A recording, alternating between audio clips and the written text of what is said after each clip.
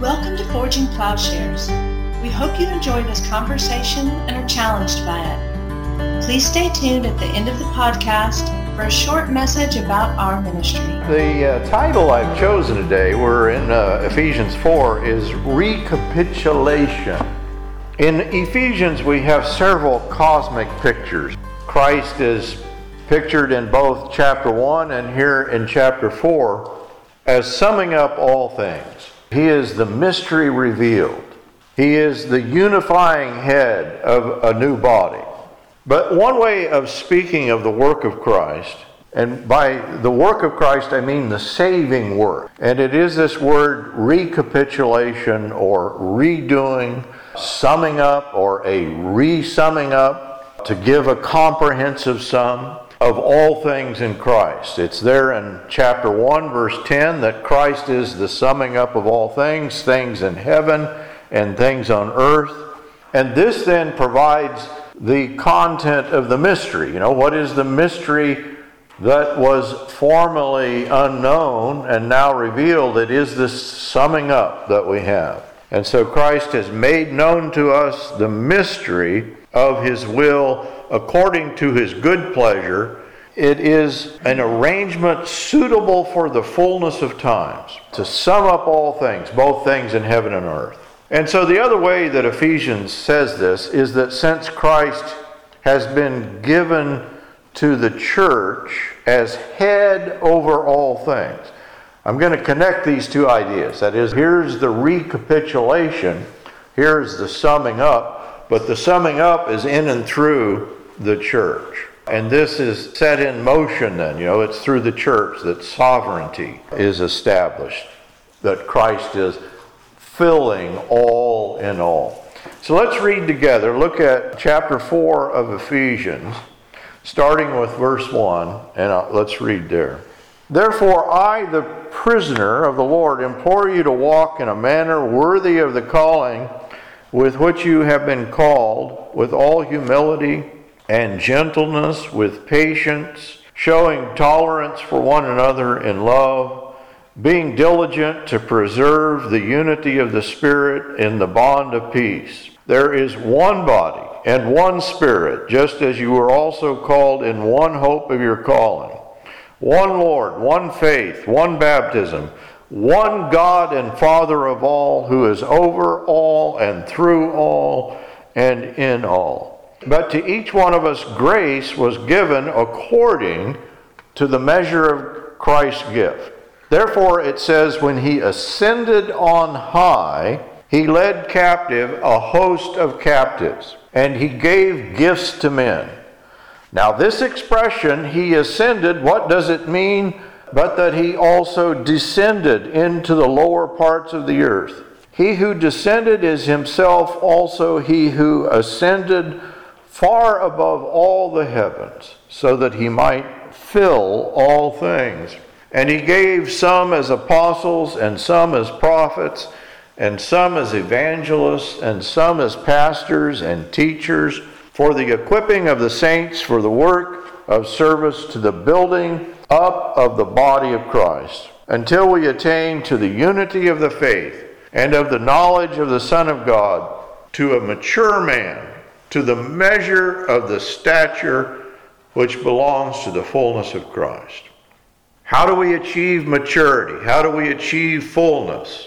Here it is. How does the human race achieve fullness? How does the universe achieve fullness? It's in Christ. The presence of the cosmic Christ in the church, this is accomplished.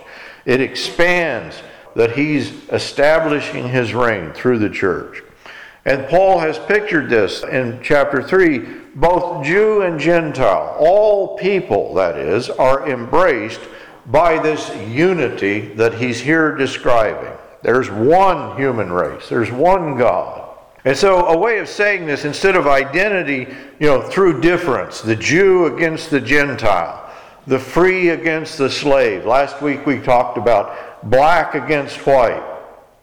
There is a new mode of identity. There is one body, one Spirit, one hope. And to start, again, to recapitulate is the language here.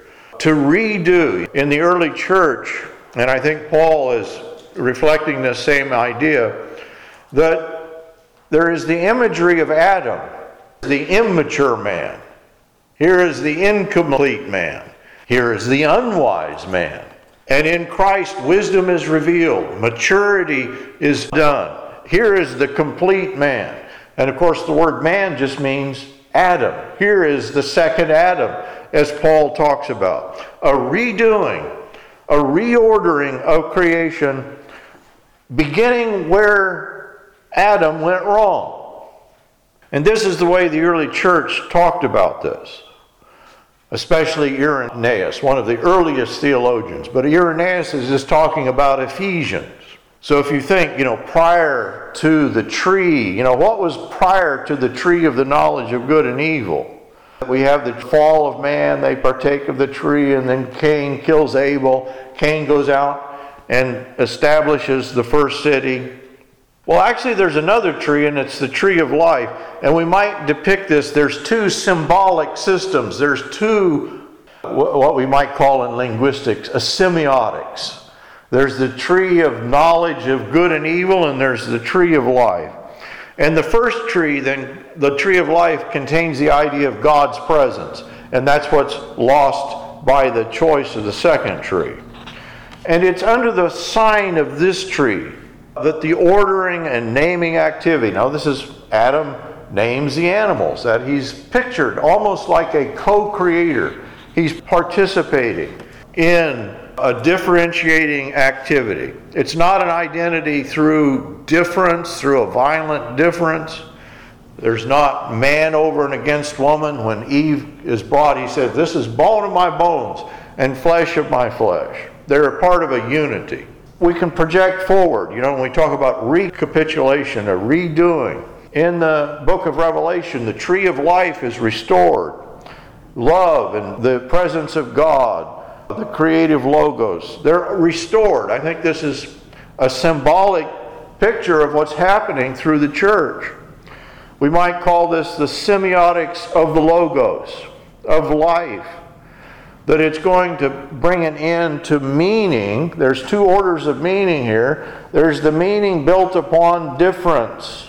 Jew, Gentile, light, dark, black, white. The sign of the tree of life restored in the future kingdom brings about the healing of the nations, it says in Revelation. The curse of death is undone. There shall be no more tears. Violence is undone. There is peace. In Paul's depiction of this unified humanity, Jew, Gentile is the archetype of that. There's a new mode of doing identity in the church. No longer do we have oppositional differences. But in the church, there is a unity that contains these differences. It's not that we all become unisex or that we all become one singular thing. There is an embrace and rejoicing in a difference, not an identity through difference. The tree of the knowledge of good and evil, I think, is a kind of sign system that it becomes deadly, that it becomes the origin of meaning that displaces the meaning of God. And here in the biblical picture, there's the system of death, in which, literally the first city arises. Cain establishes a city. There's a founding murder. And every culture of death is then built upon this power of death. And the understanding that culture is built upon this is reversed. Christ is founding a new city. That's what Paul is picturing, a new family, a new order, a new system of meaning. Life, he says in verse 17 of chapter 3, has overcome death. He's filled the heights in depth. He's ascended into the heavens, as it says here, and he's quoting the psalm, and descended into the depths. There is the doctrine of the harrowing of hell. That is the emptying out of Hades. And that's what's being pictured. There is an order of meaning founded upon death. That order of meaning is undone. And Paul sees his ministry then as bringing to light this new meaning, this mystery which for ages was kept hidden. He says the manifold wisdom of God is now made known to the rulers and authorities. because these rulers and authorities operate according to the meaning of death, not the meaning of life. This order confounds the rulers of this age. They cannot comprehend it. It's through their own wisdom, their own meaning, that they crucified the Lord of glory. Think of all the people that crucified Christ. The scribes were assured that the law required the death of Christ. The priests crucified him to honor the temple. The Pharisees crucified him in the name of their religion, a name of piety.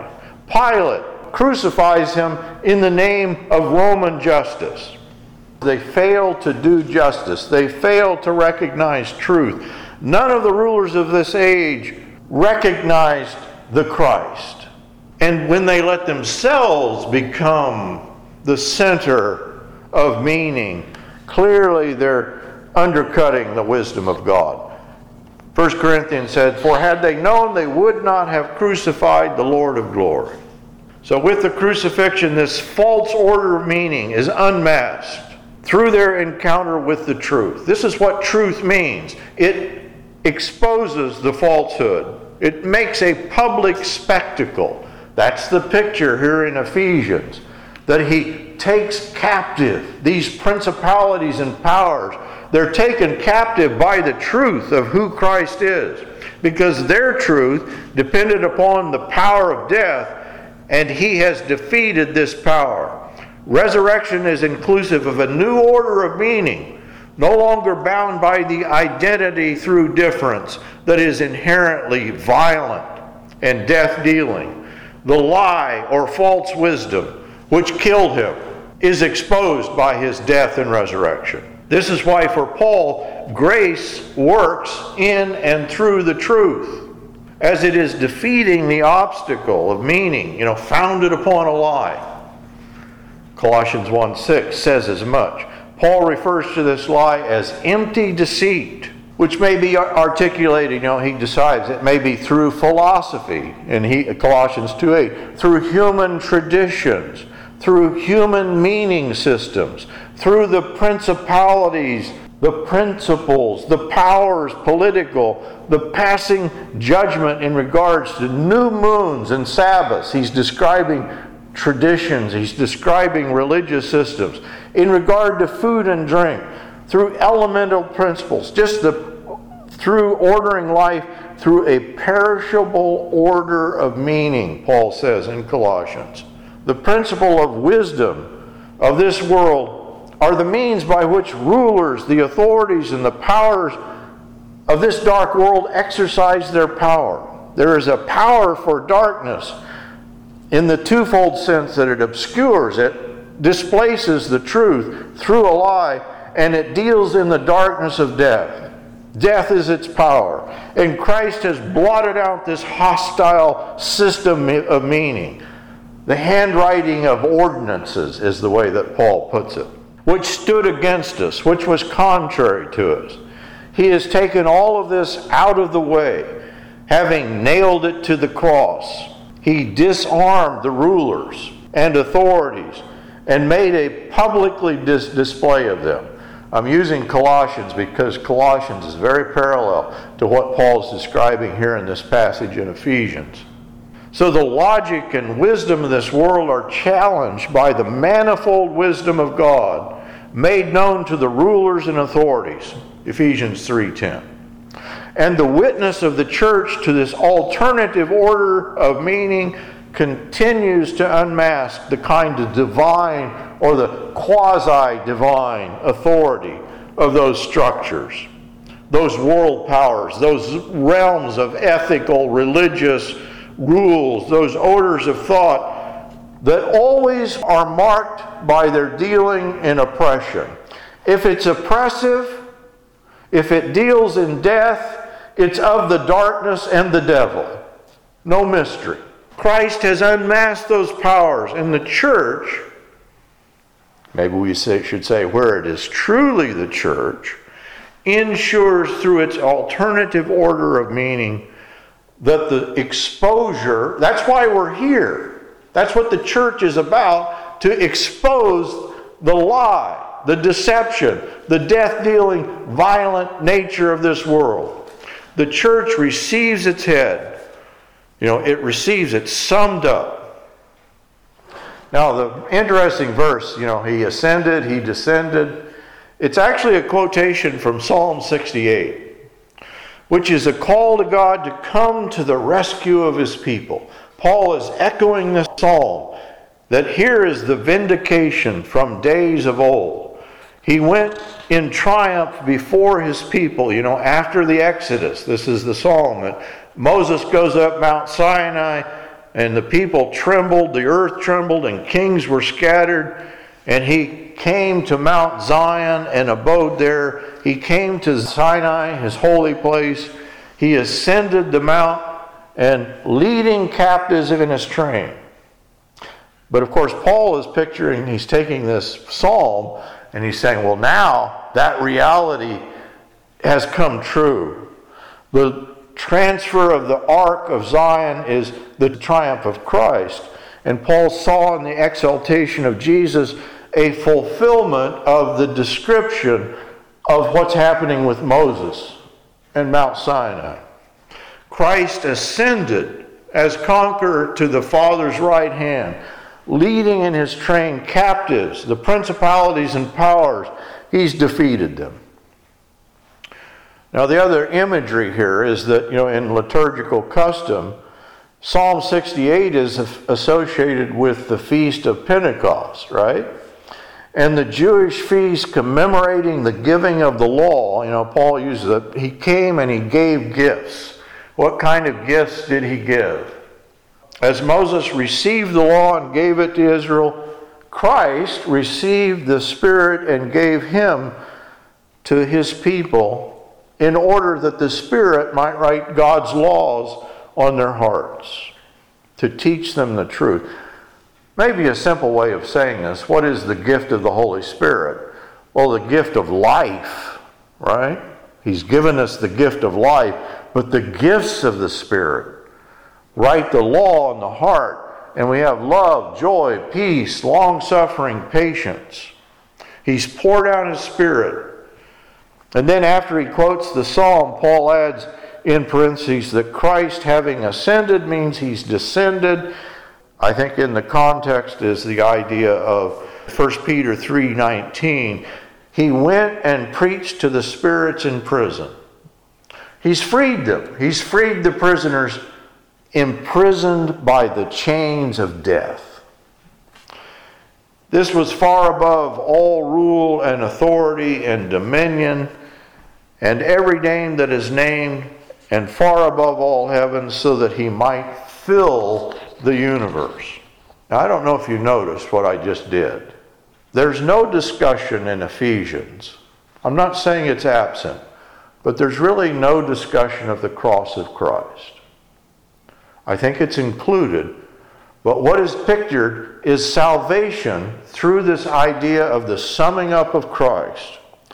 As a man caused the fall, so a man causes in Christ the restoration.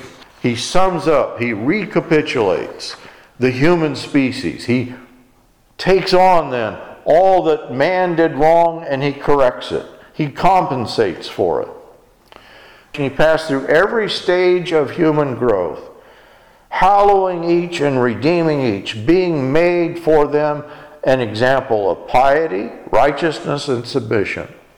And so the disobedience of the first Adam was undone through the complete obedience of the second Adam, so that many should be justified and attain salvation. And so the atonement was not simply an exchange that occurred at the cross, but was throughout Christ's life, his birth, his death, his resurrection, his ascension, and his condescension, to take on human flesh in order to redeem it. Thank you for listening to this episode of Forging Plowshares.